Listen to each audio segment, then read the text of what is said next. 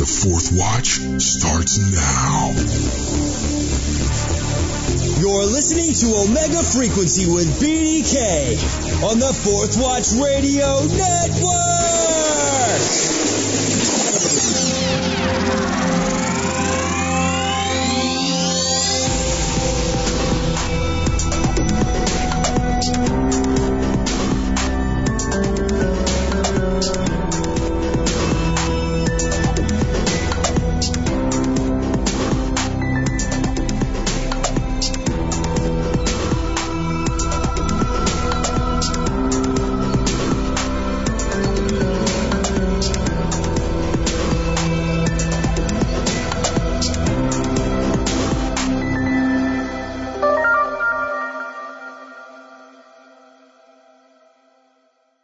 Hey Frequency family, how we doing this evening? BDK here, of course you know it's BDK.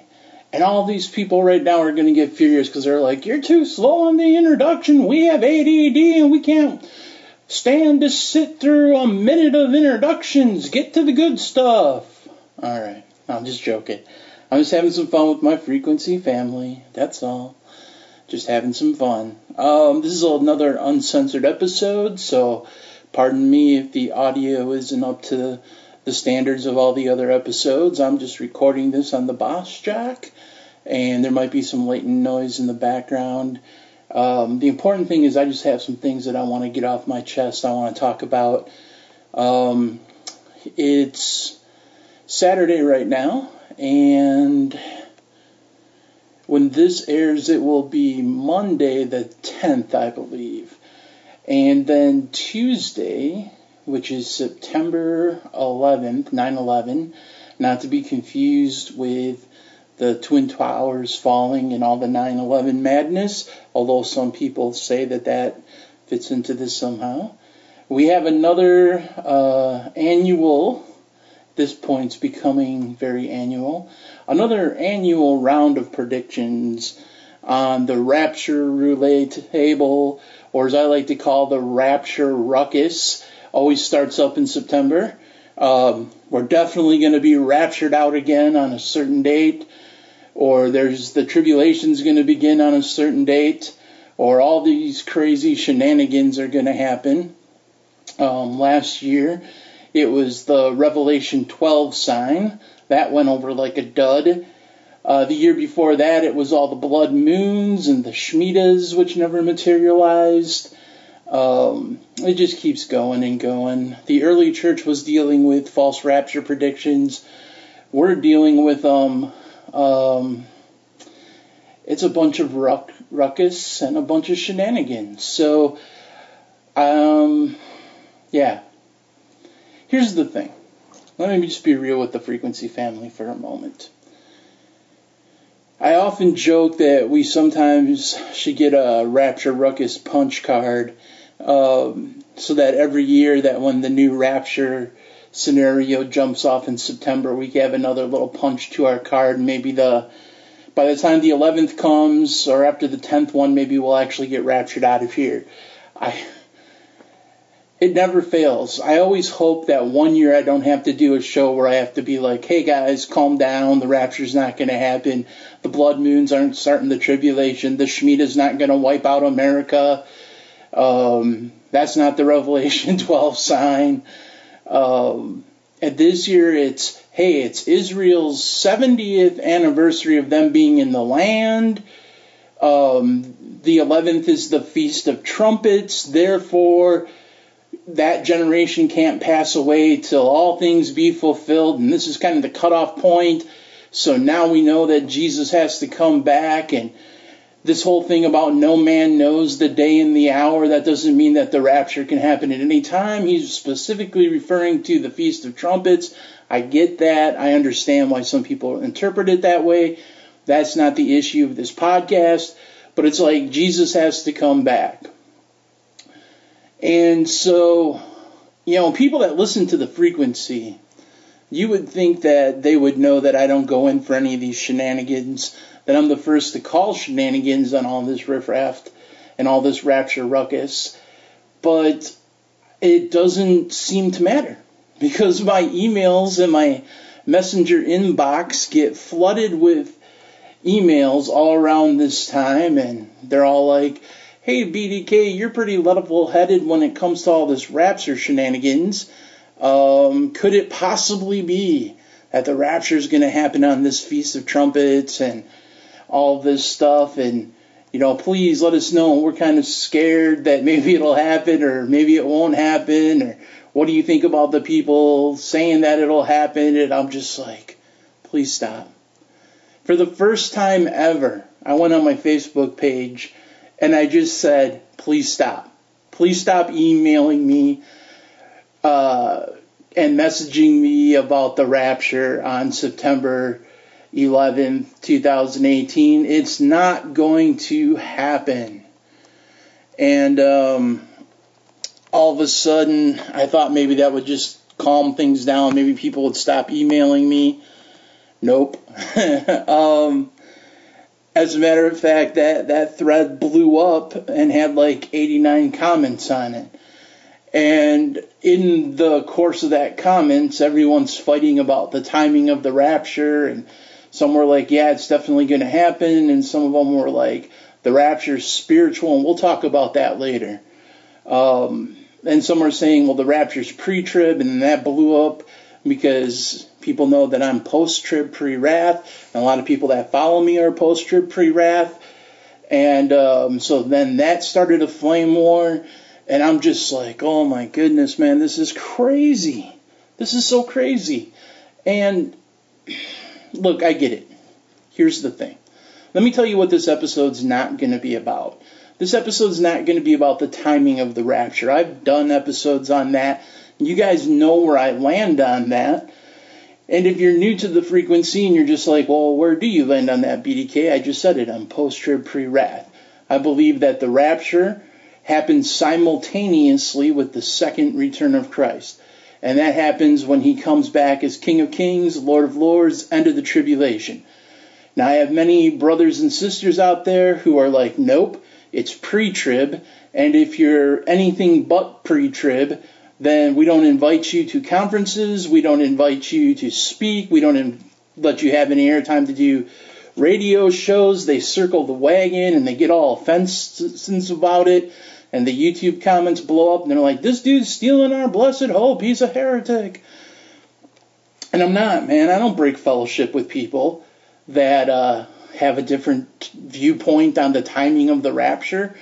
Like, I've had people on my show, the Omega Frequency, that have all different views on this, right? I've had people on the show that are post-trib, pre-wrath. I've had people on the show who are definitely pre-trib.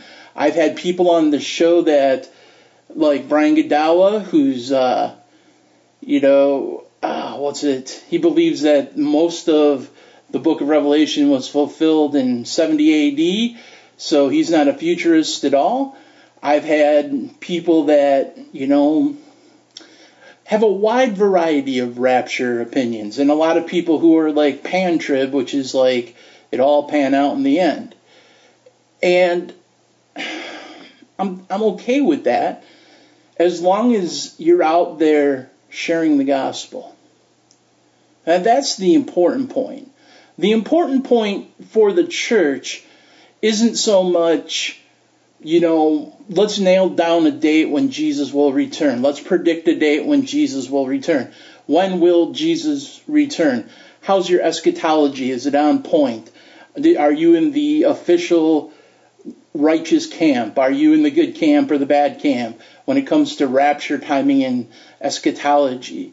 I think the real issue isn't so much when is Jesus coming back, it's he is coming back, and how many people have you warned about the soon return of Christ, and more importantly, how many souls have you won for the kingdom, so that when you go and meet Jesus, people can come with you. So it's not when am I going up in the rapture, it's how many people am I taking with me. And I think that's important. I think that's more important in this hour than anything else. So I'm not here today to talk about the rapture camp. So if you're coming on expecting me to defend a certain position or to debunk why September 9th or 9/11 this September, Feast of Trumpets, isn't the rapture. Wrong show. I've already done shows like that explaining the position of where I think the rapture lands. I've already talked about the signs that must happen before the rapture happens. I've done shows on that. You can go through our archives at omegafrequency.com, look those up, and you'll see those shows very simply. And there's no way that all those things that have to happen before Christ returns are going to happen by the time you're hearing this tomorrow. So I'm not trying to be a prophet, because that's what sometimes people get snarky with me, and they're like, well, how do you know that's not the Revelation 12 sign? Because when the Revelation 12 sign came out, I said, I predict 100% that Jesus isn't returning on the September 12 sign date. And people were like, well, how do you know? And I'm like, I'm not trying to be a prophet. I'm just saying that, like, there are certain things that have to happen biblically that just you can't crush into a time frame that quickly. So I want to talk about the heart of the matter. And this isn't a talk for a large group of people. Let's put it this way. I know that some people think that I get really, I preach a very narrow message, and that I overhype the danger that we're in this time, and I don't feel like the remnant's doing enough for the body of Christ, and that's not true. The things I say in Omega Frequency have first an intended audience of me, as in, am I doing what I need to do to be a faithful witness for Christ?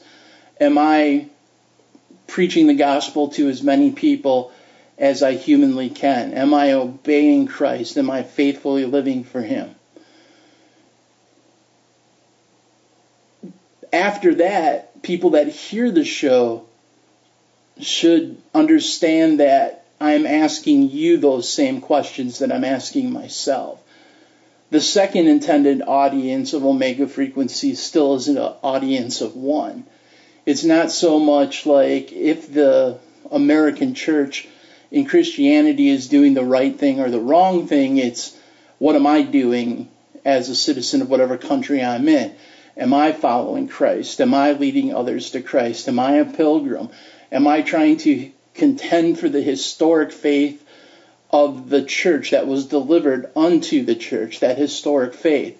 Am I contending and fighting for that faith?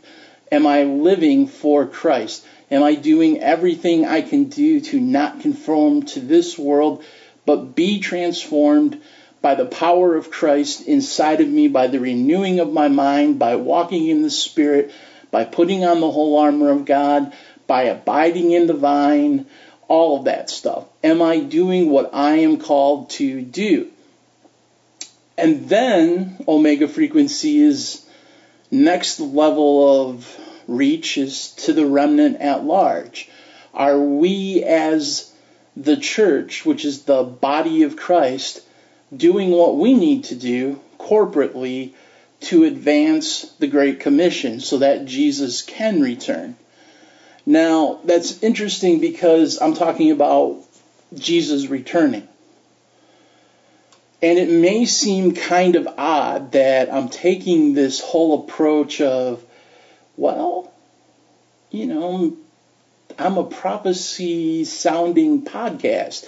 Like, usually I get on the episode and I'm like, we're here to talk about the soon coming of Yeshua the Messiah as King of Kings and Lord of Lords. This podcast started out with a very prophetic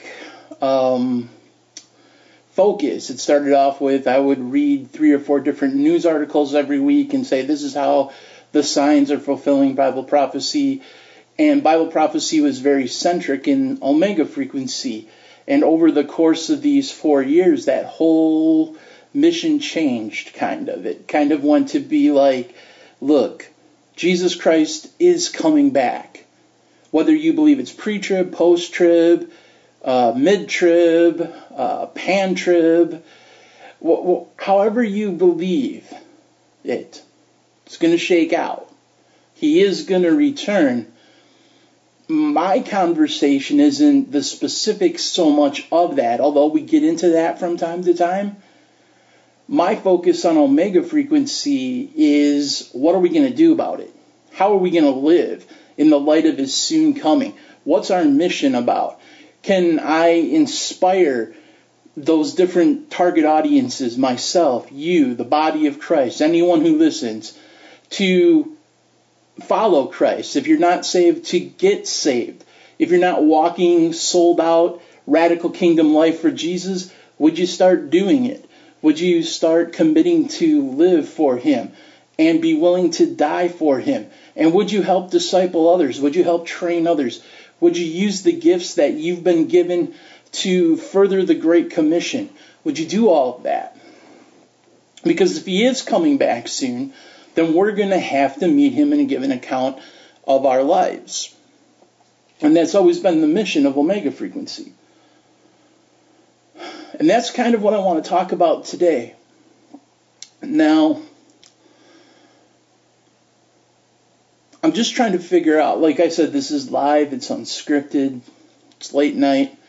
I'm just kind of been praying and reading my Bible and just thinking about all this Rapture Ruckus for the last few days, and I knew I was going to do the show entitled that, and I'm just like, how do I, what should this show be about? I don't want it to, like I said, be about the timing. I don't want it to be about this eschatological brouhaha.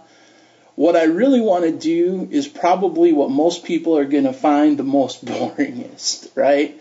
Because that's sometimes another knock I get. It's like, we love it when you're getting all out there and making all these wild, speculative things, and we love it when you're standing on the rooftops and calling shenanigans, but like, there are some episodes where you're just quoting scripture after scripture after scripture after scripture after scripture, and it's like, well, that's the most important thing I do, man. Like, nothing really that I say is going to last or matter. It's what Jesus said. His words will never pass away. Even if heaven and earth pass away, his words won't. So I'm going to try to read some scriptures. I pulled some scriptures out. I put them up on an iPhone for me so I can read them.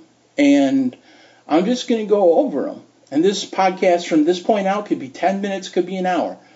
Depending on what I feel as I'm reading some of this stuff and some of the commentary I want to give, I don't know how long it's going to run, but I want to just kind of be a voice of reason in the midst of all of this, and I kind of want to try to put us back on mission, on point as much as possible, because I do believe that we as the remnant have an amazing opportunity, and I talked about this last week. There's an amazing promise on the other side of that door, and that promise is the person of Jesus Christ. He is coming soon, even he's near, even at the door. But he also promises us that if we seek him, if we pray to him, if we repent, if we get on point, if we're all about doing what he has commissioned us to do, he will confirm his word with signs, wonders following. There can be pockets of revival that break out through America and around the world if the remnant in those pockets of places forsake sin and do the things that God asks and requires of us to do. If we're really, really, really on point about sharing this gospel and about loving Christ with all of our hearts, our lives, and leaning not on our own understanding, but leaning on the understanding and the guidelines set forth in the Bible, that God can do amazing things with his remnant. And I do believe that God will do amazing things in this last hour, and I'm going to share a little bit of that in some of the scripture.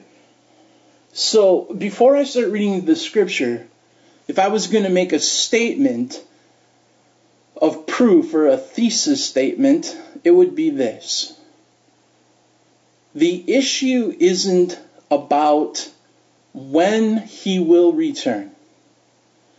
The issue is, will we be found faithfully following him and doing the work which he commissioned us to do when he returns?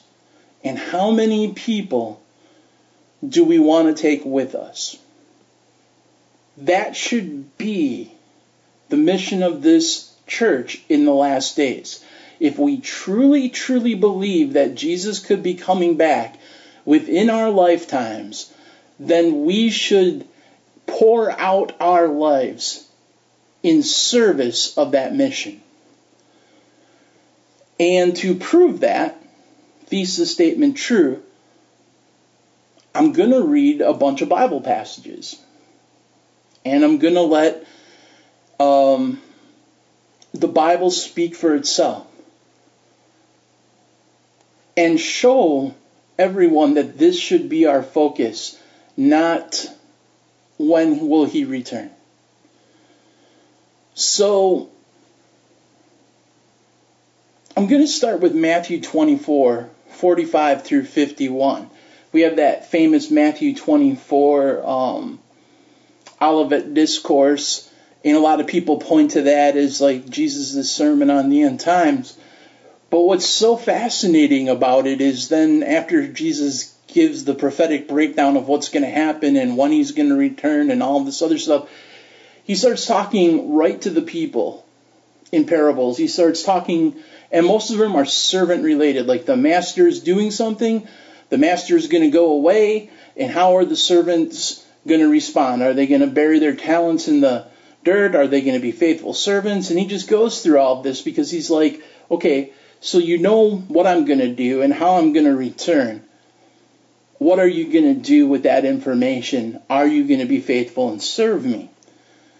And we're talking about the faithful servant in this parable, starting at Matthew 24:45. It says, "Who then is a faithful and wise servant, whom his Lord hath made ruler over his household, to give them meat in due season? Blessed is that servant, whom his Lord, when he cometh, shall find so doing. Verily I say unto you, that he shall make him ruler over all his goods."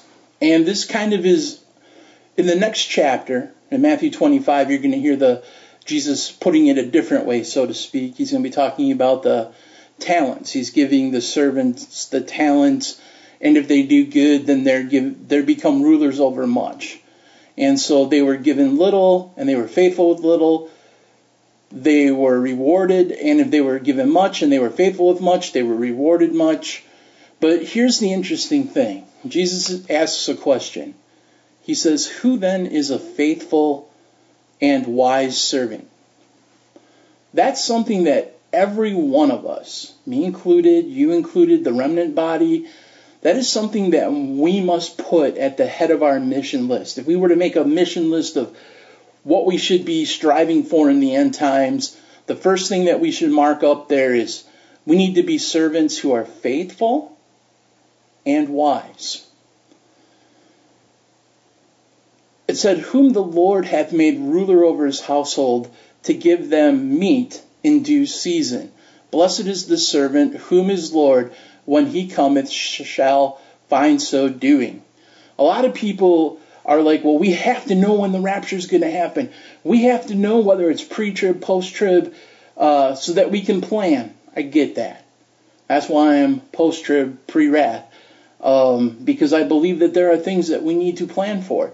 It would be wiser to plan for the eventuality that we will be here during the tribulation than to think that we're getting out of jail free. Now, here's the thing. Jesus is like, I want you to be faithful. I want you to be wise. I want you to be doing the things that I've commissioned you to do as my servant. I've made you ruler over this household. Basically saying, I've made you a priest and a king, a royal priest and a king. Not just a normal priest, but a royal priest, a royal priesthood, a kingly priest. I am the ruler over my own household. In a sense, a very real sense, I'm the head of my house. My wife is under me. You know what I'm saying? Like, if I had kids, they'd be under my wife and me. But all of us are under the headship of Jesus. But in this commission, that we are to be faithful with what we have, that we are to be wise, that we are to be faithful, the Lord says, I will give them meat in due season. Blessed is that servant whom his Lord, when he cometh, shall find so doing. He didn't call for us to be doomsday preppers. He called for us to be faithful and wise. And then he promised that he would meet our needs in whatever season we found ourselves in. That we would be blessed as long as when the Lord cometh, he finds us doing what he has called us to do. Being faithful, being wise, putting our talents to the good use. So that's the picture of what the church should be doing. We shouldn't have to fear the future, because in the end, Yeshua not only will win, but he knows how to take care of those whom he commissioned. But Jesus goes on and then talks about the unfaithful servant. He says, but if that evil servant shall say in his heart, my Lord delayeth his coming, and shall begin to smite his fellow servants, and to eat and drink with the drunken, then the Lord of that servant shall come in a day when he looketh not for him, in an hour that he is not aware of, and shall cut him asunder, and appoint him his portion with the hypocrites, and there shall be weeping and gnashing of teeth. Now there is kind of a tension line in this, because on one hand I say, well, it's not so much a matter of when he will return, it's a matter of he will return, and what are we doing to be faithful and wise servants? Are we going to be found working when he returns? I'm not saying that we shouldn't ever think about the return of Christ or preach Bible prophecy. That's not what I'm saying. But I'm saying that we need to do it responsibly. We can't go beyond the text and read our own dates and personal conspiracy theories into it and then go out and proclaim that his gospel is Jesus is going to return and I know the date and everything like that. We don't do that. That's not what I'm talking about here. It's important to know that the Lord will return, and to believe that, and to warn of that return. But it's interesting because the Lord can delay his coming. And we'll talk about that in the next couple of scriptures that I pull. Because I believe there is a reason why the Lord would want to delay his coming. And so to think that we can figure everything out and be like, I have the Jewish calendar and I know that this was a Shemitah year and this was a Jubilee year and this was a 70th anniversary year and dispensation says this and it was this dispensation, and we do all this Holy Ghost math somewhere. It's crazy, because in reality the Father's going to send Jesus when the Father wants to send Jesus. That's the truth of the matter. And the Lord can delay his coming because if we understand what's going to happen on that day, it's going to be a very traumatic event for humanity. And the very point of God sending his Son was that he loved the world and didn't want to see anyone perish. That he's long-suffering in his mercy and his goodness. And maybe the reason that it's taken Jesus so long to return is because he wants there to be people that are saved, and he doesn't want to have to do some of the things that he's going to do, that justice is going to demand him to do. He wants his kingdom to be stocked with people. So let's not get into this whole thing where we're being unfaithful servants. Let's be faithful servants whom the Lord finds us doing good. The other warning in this, and I'm not trying to read too much into the text, but it says that this servant, when he, is saying in his heart, the Lord delayeth my coming, he begins to smite his fellow servants and eat and drink with the drunkards, and he's appointed a portion with the hypocrites. This isn't just talking about Christians like smiting other Christians or going to war with other Christians, although there's some of that. This isn't talking about Christians boxing other Christians or slapping other Christians. I mean, God knows there's enough of a civil war within Christianity the way it is. But some of this is just, there's more than one way we assault each other. Let me put it this way. That we're doing the things that the unsaved would do. We actually get, found out as hypocrites. We actually get appointed our portion with the scoffers because I want to be very careful how I say this. But if you're out there putting forth all of these conspiracy theories of when Jesus is coming back, and you're saying that the rapture is going to happen on this day or that day, you're basically, when these prophecies don't come to pass, you are doing something so violently damaging to our cause and our credibility. Because the unsaved, they're going to look at Christianity like, what a bunch of crazy hypocrites. They always think Jesus is coming back every second, and they're making all these prophecies and they're getting turned wrong, and it's not helping our cause.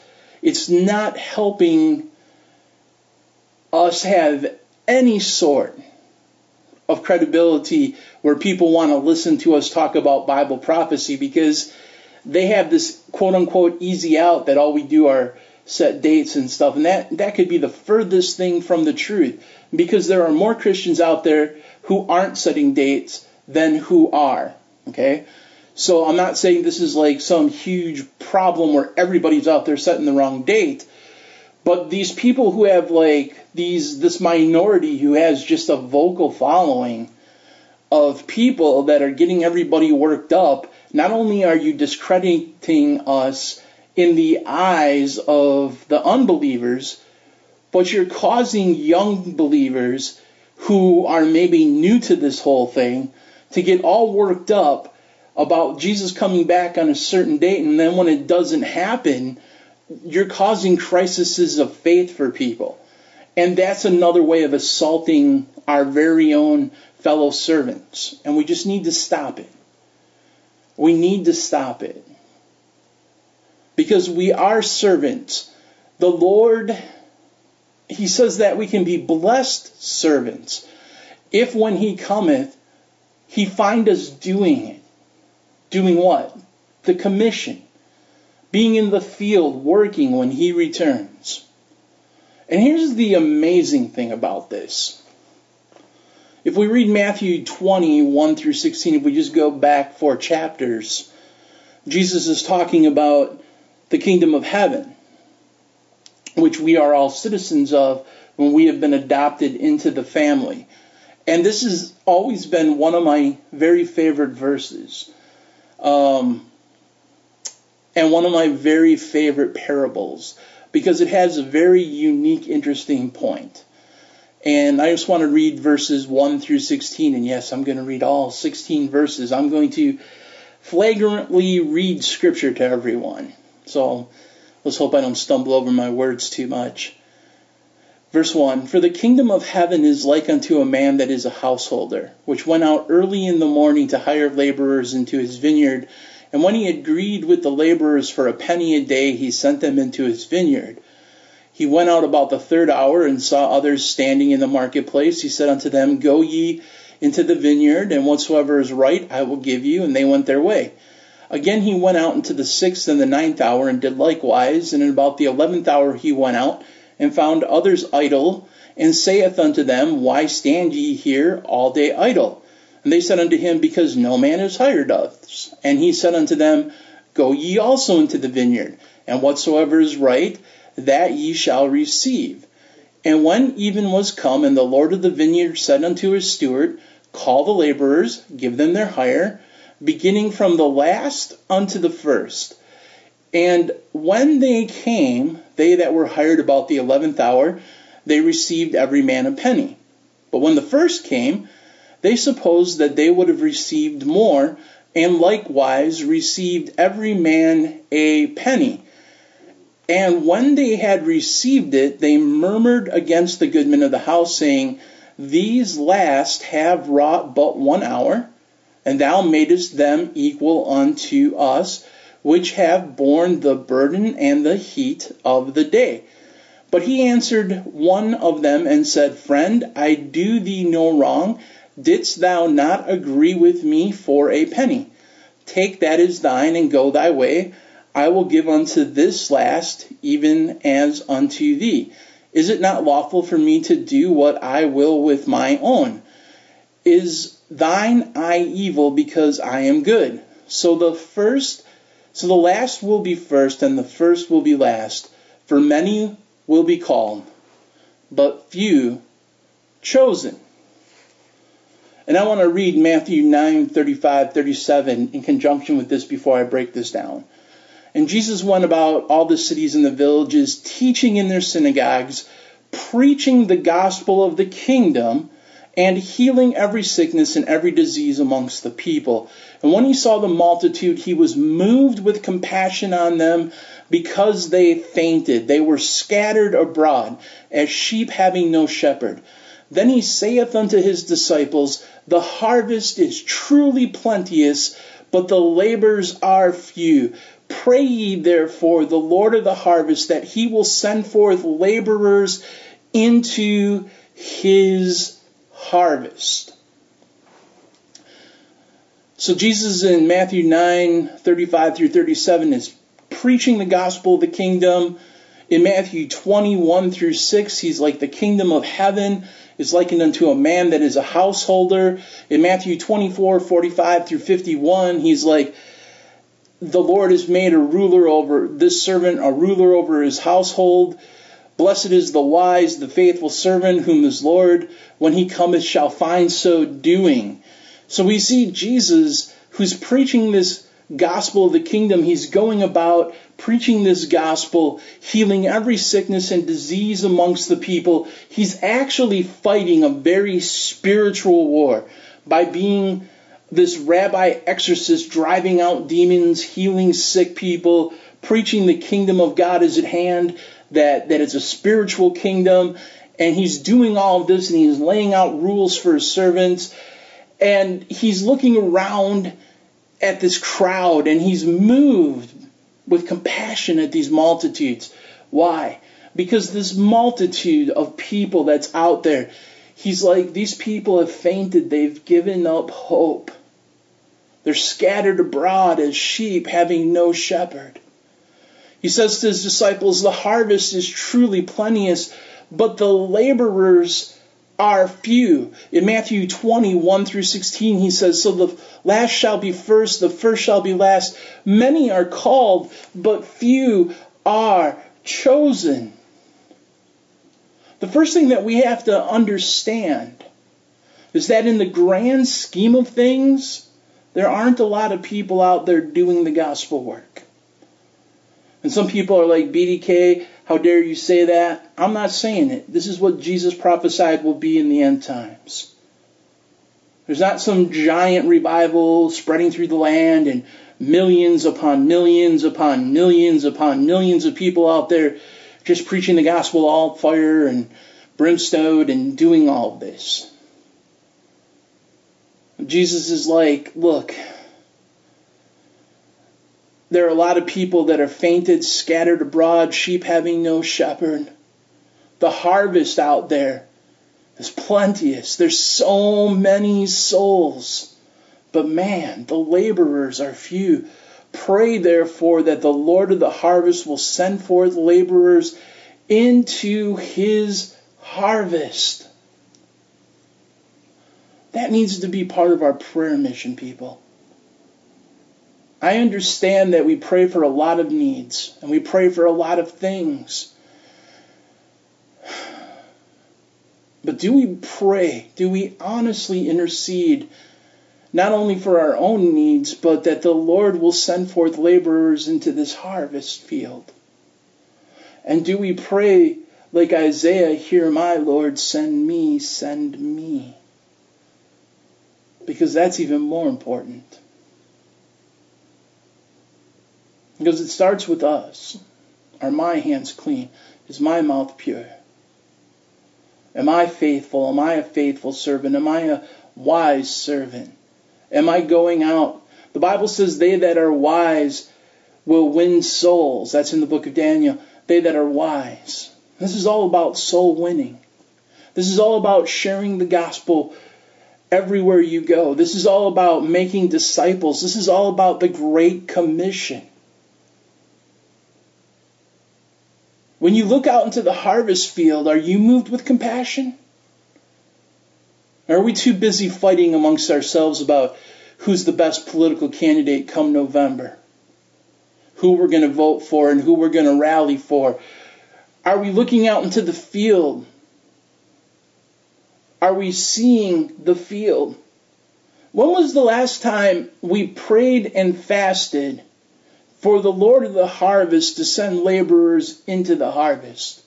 When was the last time that we prayed and fasted and said, "Lord, anoint my eyes with eye salve so that I can see the need, so that I can look at this world the same way Jesus looked at this world, so that I can not just see all the craziness, but I can see the lost souls, so that I can have a passion and a compassion in me that comes from you"? Because these people, man, they're wore out, they're fainted, they're scattered abroad. They're going about serving themselves. They have no shepherd. So God, make me so hungry. Give me compassion that I weep for these people. When was the last time that we prayed and fasted for that? Here's the really cool thing. A lot of times people will say to us, like, look, it's really cool that Jesus went and preached the gospel of the kingdom and there were all these signs and wonders following, and look at the book of Acts, and there was all this great miraculous stuff going on, but that was just for the first church. That was just for the early Christians. That was just for the first generation.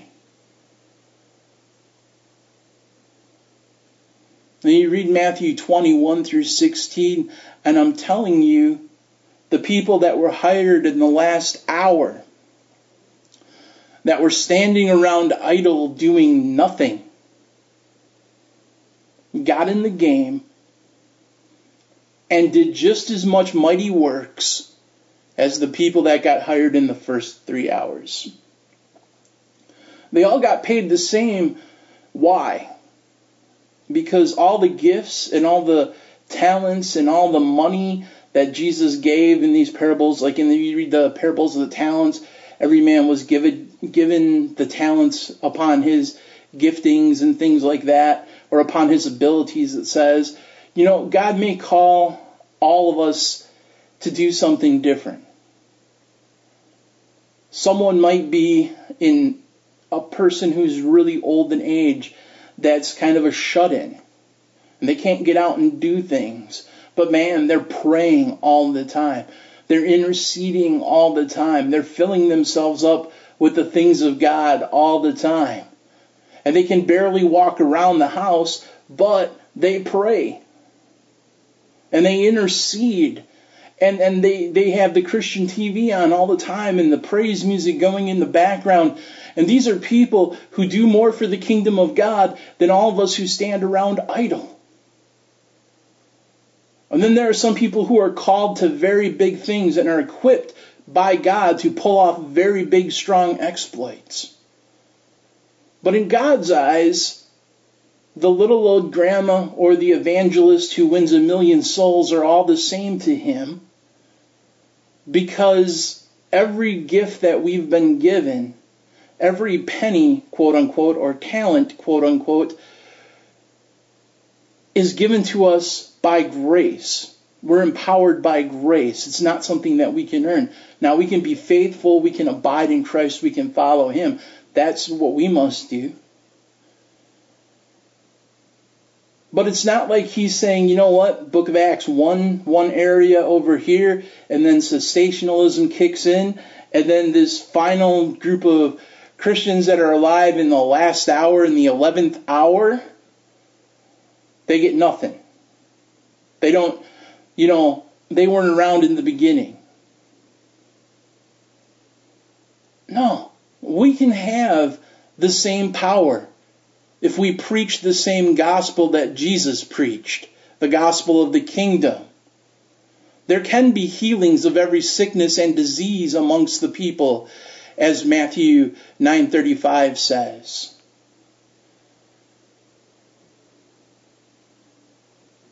The real question is, when he returns, are we found faithfully working? Now, here's the thing. We talked about compassion. How Jesus had this compassion for people. He went to some of the darkest places to win the lost. He sacrificed everything for anyone who would call upon his name to be saved. The unprofitable servants like the Lord's delaying his coming. Why would the Lord delay his coming? Because God is good. He's slow to anger. He's generous in mercy. He desires that none should perish, but all should have eternal life. Now, I get the fact, and there were people that commented, and I've seen this comment run through a lot of different threads, not only this time, but in the other 2 years that I've been doing this too and making these podcasts. Seems like every time in September, people are just like, well, you know what, man? The reason that this is all going on is because we're just so excited to see the day of the Lord and to see the Lord return, and we're homesick, and we just got to be with Jesus. And every time I come out and I say stuff like this, there are people that literally are like, boo! They literally are like, boo, like, I just want to go home.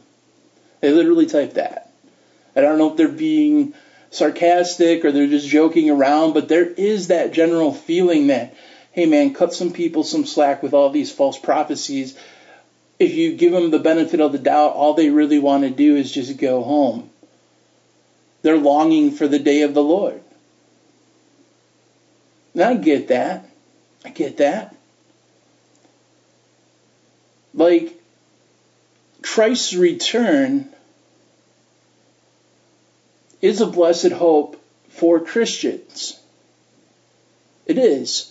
We read in Titus 2:11 through 14, for the grace of God that bringeth salvation has appeared to all men, that's Jesus, teaching us that, denying ungodliness and worldly lusts, we should live soberly, righteously, and godly in this present world. Meaning we should be wise and faithful servants, looking for that blessed hope and the glorious appearing of the great God and of our Savior Jesus Christ, who gave himself for us, that he might redeem us from all iniquity and purify unto himself a peculiar people, zealous of good works. So he wants faithful servants, peculiar people, zealous to good works. His return to us as Christians is a blessed hope, because things are going to get dark in the end. But that blessed hope for a Christian is the fact that no matter what happens, even if we have to lay our lives down as martyrs, or if we starve, or if we're imprisoned, or any matter of bad things happens to us, we don't need to fear, because they can only kill the body, but they can't kill our soul. And that when Jesus returns and appears, even our body will get resurrected and we'll have a new body to match that soul. So nothing can separate us from the love of God when we faithfully are following Him and are obedient to Him and are wise and good, faithful servants, when we're that peculiar, called out people, those ambassadors of reconciliation. Nothing can separate us from God. And I get being homesick. Man, if I could right now go to heaven, that would be awesome. I get that. But you know what? The only thing that separates me from Jesus and heaven is just time and space, but nothing in the spirit. Because every morning when I wake up and I go to that secret place of prayer, and there's no one in the house, and it's quiet, and I have my cup of coffee, and I'm just chilling, and I'm reading the scripture, and I'm talking with Jesus, and I'm singing songs of hymns and praise to Him, and I'm just getting lost in His presence every morning, and I'm stirring up the spiritual gifts within me, and I'm radically just trying to love my Messiah. And then I do that at night too before I go to bed. I'm not that homesick. Because home is where the heart is, and my heart is with Jesus already. I'm already seated in heavenly places with my King. I'm already a citizen of a spiritual kingdom. And come life or death, I don't need to worry about my own future, my own well-being, because He'll give meat to His wise and faithful servants in due season. He will provide my needs. He will empower me by grace to get this commission done. What I worry about are all the people that can't have a blessed hope, that don't have this blessed hope. This blessed hope isn't about the rapture. This blessed hope isn't about us getting whisked out of here before anything bad happens to us. This blessed hope is that Jesus is the firstborn from the dead, and Rome did the very worst to Jesus. They killed Him, they crucified Him, but they couldn't stop Him. Death couldn't stop Him. A grave couldn't stop Him. A boulder in front of that grave couldn't stop Him. Nothing could stop Him. They could not do anything to harm Jesus in the long term. And He walked out of that grave with a new body, a resurrected body, that one day we will have when He returns. I'm more worried deep in my soul for all the people in that moment, that when He returns, it won't be a blessed day. It won't be a blessed hope. It won't be a blessed thing. This is why the Lord delays His coming.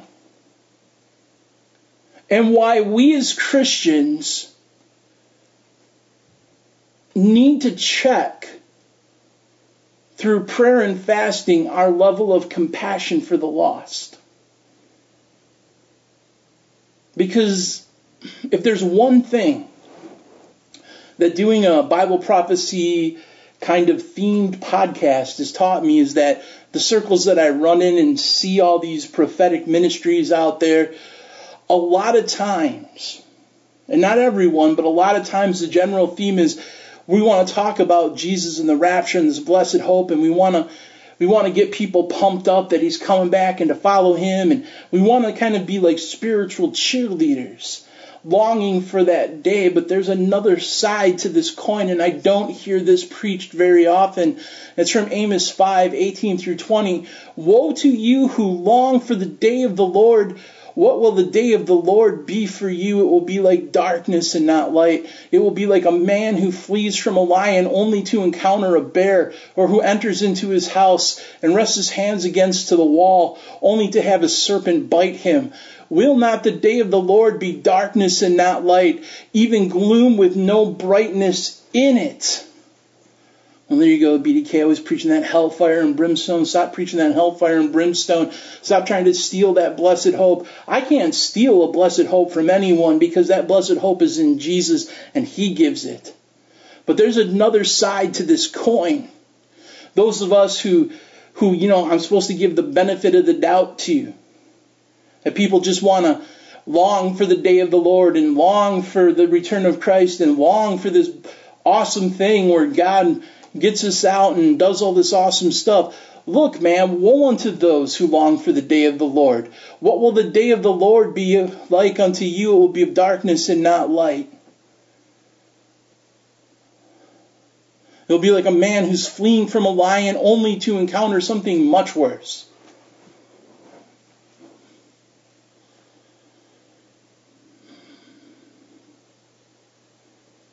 I never understood how people can get so jazzed up about the coming of Jesus when that's going to mean that so many people are going to be judged and slaughtered. The whole tribulation, there's all these wars and people are dying left and right and there's all this pestilence, but like when Jesus comes back, the Bible says He goes forth on that white horse and the blood is stained His robes purple. Because He's been pressing the winepress of His fury. It says that the blood is up to the bridle of His horse. It says that He's unleashing His sword. And that He's slaughtering just people after people. He's putting down all those people that stood against Him. And people are like, well, it serves them right. They shouldn't have took the mark of the beast, or they shouldn't have been wicked, or they shouldn't have done all this evil stuff. Look, man, when Jesus is returning, He is doing the just thing. Because He is the only one who has earned the right to do that. That's why He does this by Himself. The Bible says that He does these judgments Himself. But all those people, man, all those people lost, dying, going to hell. Compassion.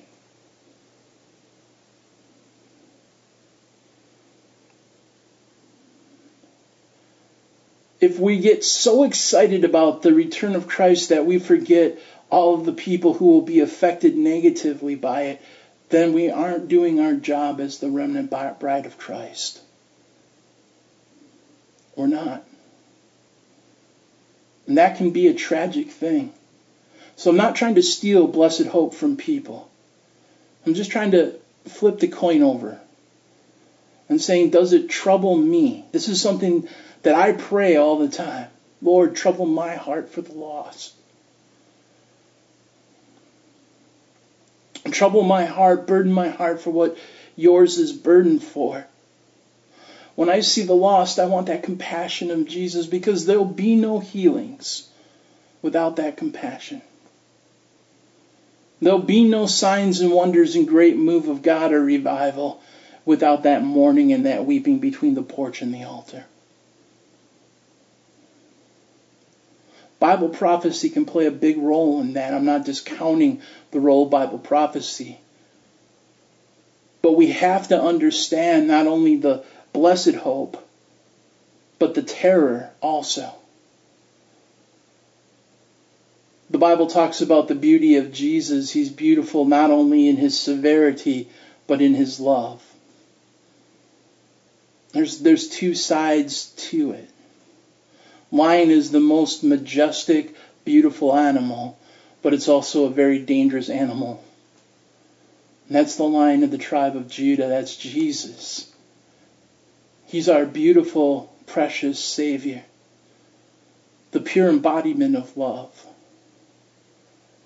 The good shepherd who has compassion for all the lost sheep is still going to be the King of Kings and Lord of Lords, who takes out his sword and punishes Leviathan, that crooked servant, and breaks the arms of the wicked man, who has blood flowing up to the bridle of his horse. He's faithful and true. That's what the Bible calls him. We must be faithful and true. We have been given a commission so that on that day, the people that we love, the people that we know, the people in our neighborhood, the people in our sphere of influence, don't meet that Jesus as the warrior king who's coming to judge justly in their lives and put them down by the word of his mouth. Our job is to warn everyone not to receive the mark of the beast, to not follow after a counterfeit Christ, but in this moment to kiss the Son while he is not angry, while his wrath isn't pure.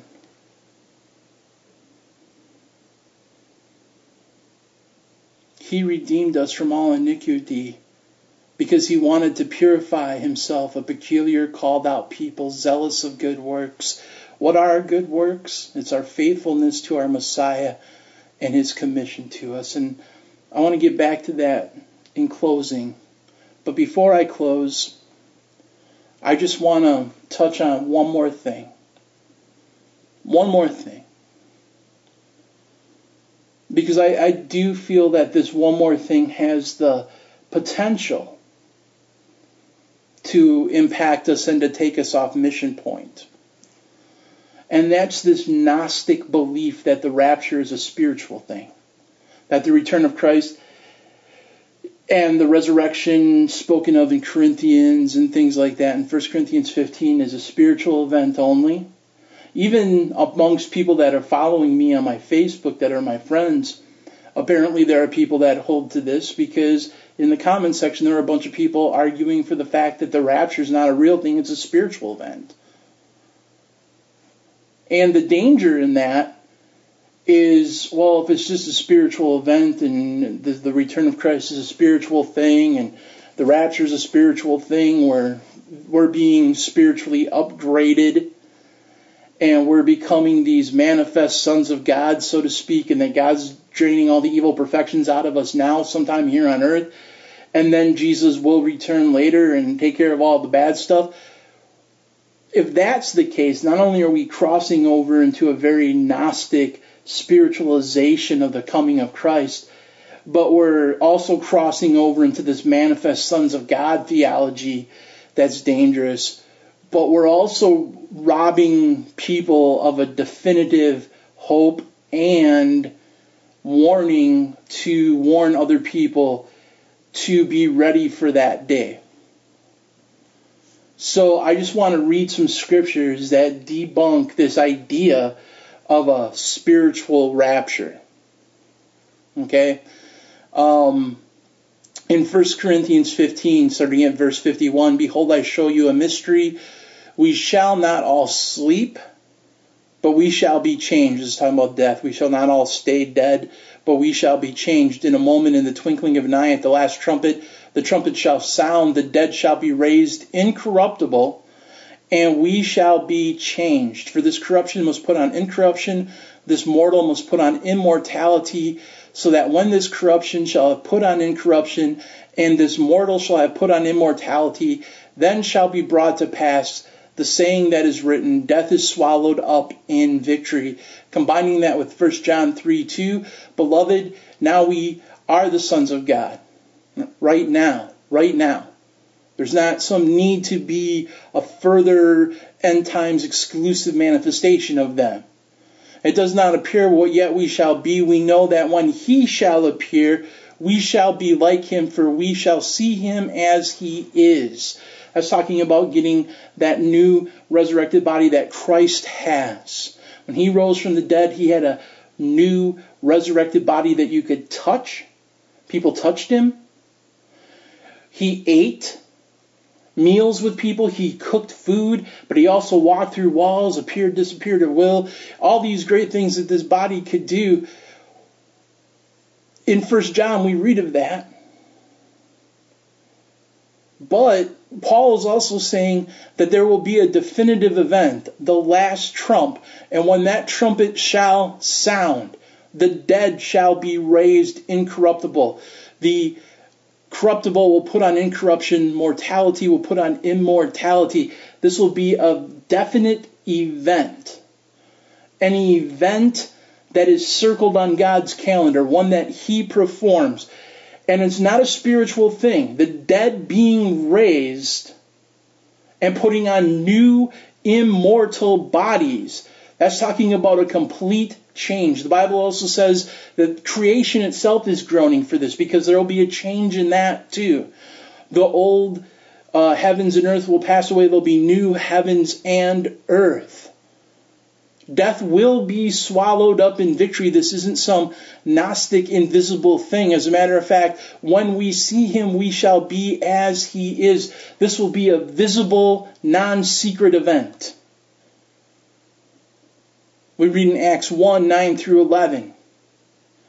When He had spoken these things, while they beheld, He was taken up in a cloud, received them out of their sight.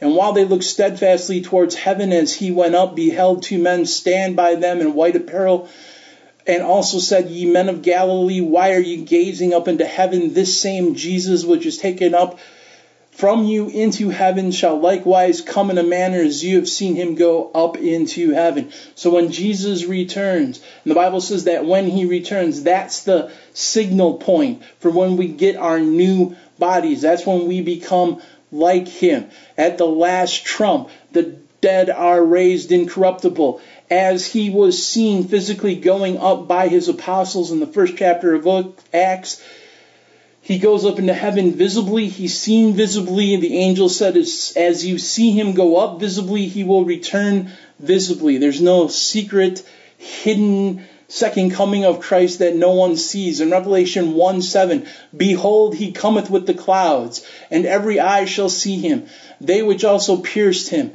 and all kindreds of the earth shall wail because of Him. Even so, Amen. It's a call back right to that thing of Acts. Jesus says right off the bat in the first several verses of Revelation, look, I'm coming back in the clouds, and every eye will see Me, even those who pierced Me. All kindreds of the earth shall wail because of Me. Because the day of the Lord, not dark light. That whole verse. So this isn't some mysterious, secret, spiritual event. This is a legitimate, visible, supernatural event. Finally, we've been talking about parables tonight. The Bible is all full of shadows of Christ. People are all like, well, these biblical seasons that we're doing, these are shadows of Christ, and it's important that we celebrate them and things like that. And I'm like, I get that. And you want to celebrate biblical feasts because you're honoring God. I'm not here to call you out on that. I'm not here to discourage you from that. There's value in understanding the shadows of those things and what they were meant to point to. And it's my belief that these things could tie into some very biblical fulfillment. I mean, Jesus in His first coming, He fulfilled the events of those spiritual feasts, like down to the days, the minutes, and the seconds. I mean, like, He fulfilled all of that on those days. And it's very possible that the fall feasts at some point are exactly the same. But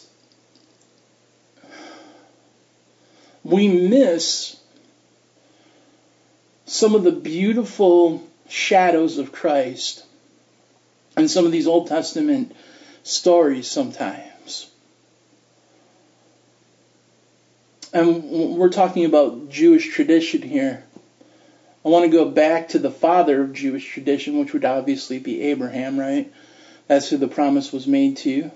And if we read Genesis 24, there's an amazing, amazing story in this.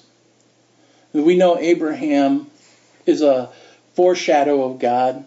We look at that story about how Abraham takes his son up onto Mount Moriah, and there's like, the ram is caught by the crown of his head in the thorns, and he's carrying the wood up the hill.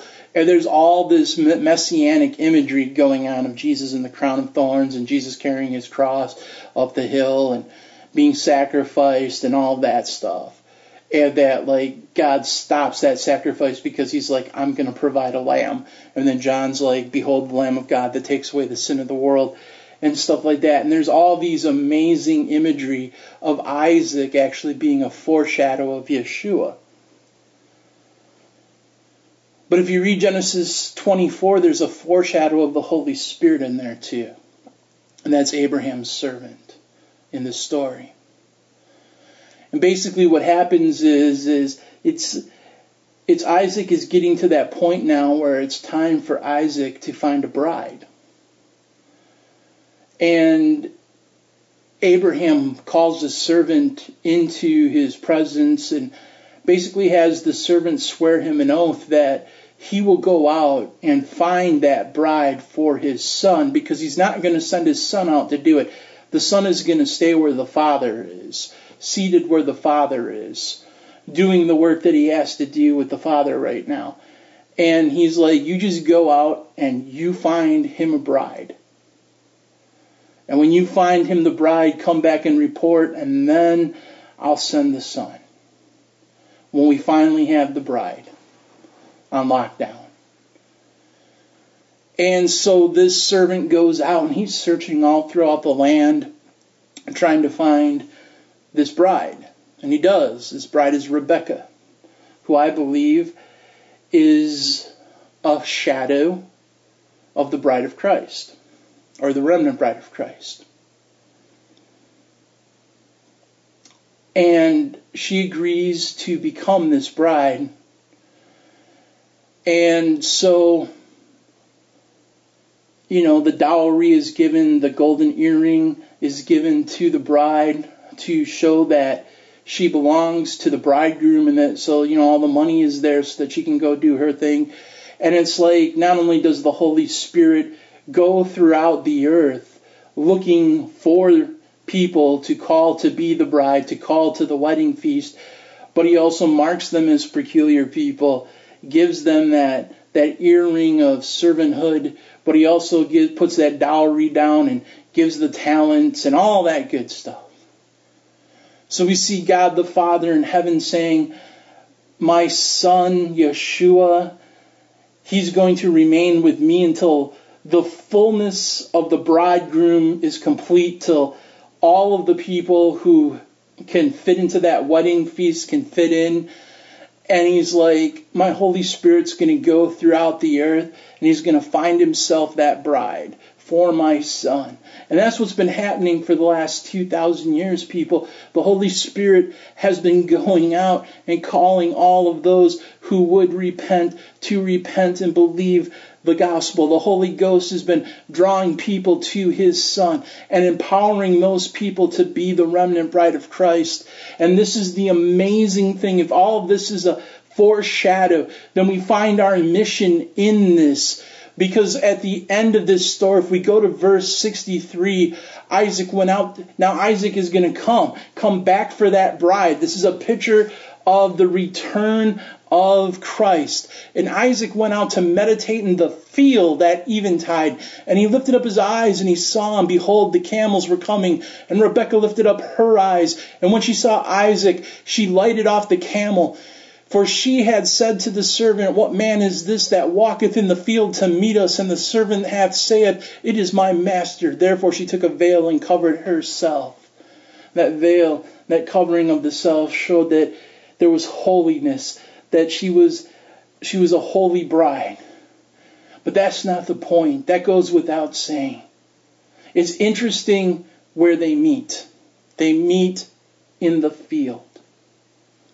She's out there working in the field when she sees her bridegroom come. I've talked now for an hour and 14 minutes just to ask that question. I want to push back all the Rapture Ruckus. I want to shoot down all the shenanigans. And I want to ask, everyone who's listening to the sound of my voice, when Jesus returns, will we be like Rebekah, meeting him out in the harvest field? Because that's where he's going to come back looking for his church. In the field. Working. Being wise and faithful servants. Empowered by grace to run the race, to get the job done. Us in the end, in the 11th hour, can have the same power and the same reward as those that worked in the first hour.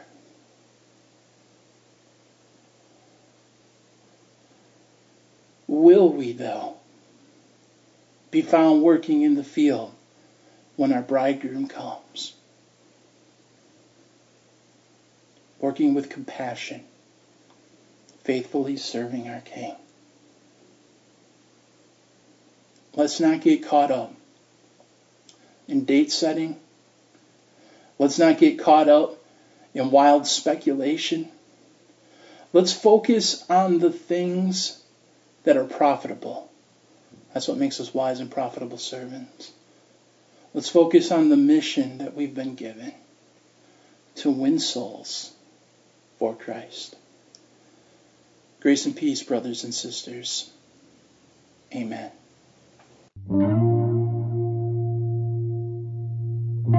As this week's episode draws to a close, I want to share with you how you can find freedom from this world's system of slavery to sin. The very first thing that we must understand is that in this world, everyone is a slave to sin. We all have sinned and we all have fallen short of the glory of God. There is none righteous, no, not one. The Bible says that we're rebels, we're criminals, we've broken God's law. We are locked in a spiritual prison, and we are very much prisoners of war. We're caught between the kingdom of God and the kingdom of Satan, and Satan has legal rights to steal, to kill, and to destroy because of the fall. He steals from us our hope. We look around at this prison and we think we will never escape. He destroys our lives in the darkness, and ultimately he will succeed in killing many souls as they follow him to hell.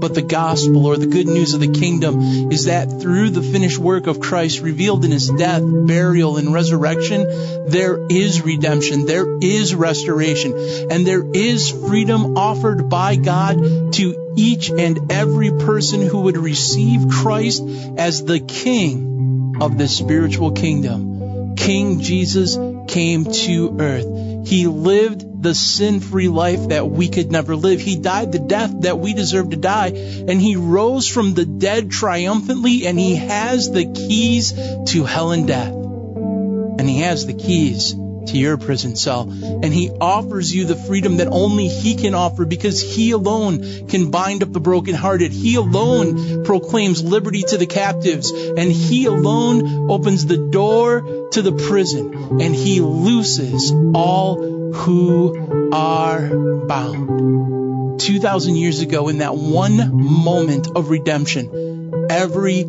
single prison cell was open. God made a way through Jesus for everyone to potentially escape. But here's the problem. Most of us have stopped right there. We've stopped right there with the gospel. We may have heard the story. We may have heard the good news, but we sit there still in this dark cell and we're like, oh wow, isn't it amazing? He died for me. I can be free. I can be forgiven. My prison door can swing wide open. Forgiveness is available. He provides for me a way of escape. But you have to stand up. You have to walk out and boldly approach the throne of grace. You have to surrender to the King, repent of your sins, and trust Christ to absolutely save you. Ask the Holy Spirit to grant you the power to do that. Ask Him to soften your heart so that you can see sin as God sees it. Ask Him to trouble your heart with godly sorrow over the times where you broke His laws. And from the honesty of your own heart, in your own words, call out to Jesus to save you and step out by faith and say, I am free. Confess Christ as your Savior before men and lay down your old life and put on His new life instead. Today is the day of salvation. Today you can switch allegiances. You can accept the terms of heavenly surrender. You can leave the kingdom of darkness and begin to walk in the newness of life and never turn back. Now, if I can help you further, either by talking with you more about the salvation that Jesus offers you, or if I can encourage you to take the next step in living a sold-out radical kingdom life for Him, please visit omegafrequency.com and click on the navigational link entitled Salvation. From there, you're going to find a button that says, please help me take the next step. And if you use it, I'll be able to communicate with you specifically about this matter. Well, as always, I want to thank you once again for taking the time to download this week's episode. It has truly been my honor to be able to spend time with you this week and to discuss the things of Yeshua and His coming kingdom with you. Until next time, may Yahweh bless thee and keep thee.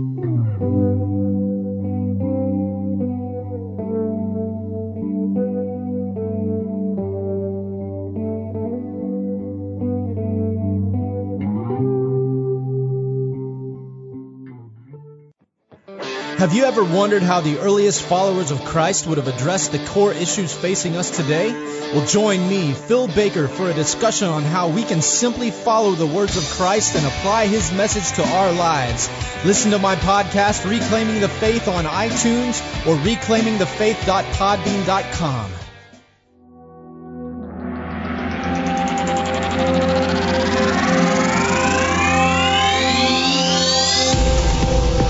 Thank you so much for listening.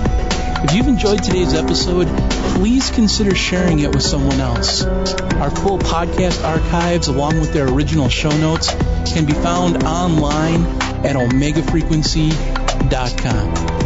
Now, until next time, this is BDK reminding you that we don't need to fear the future, because in the end, Yeshua wins.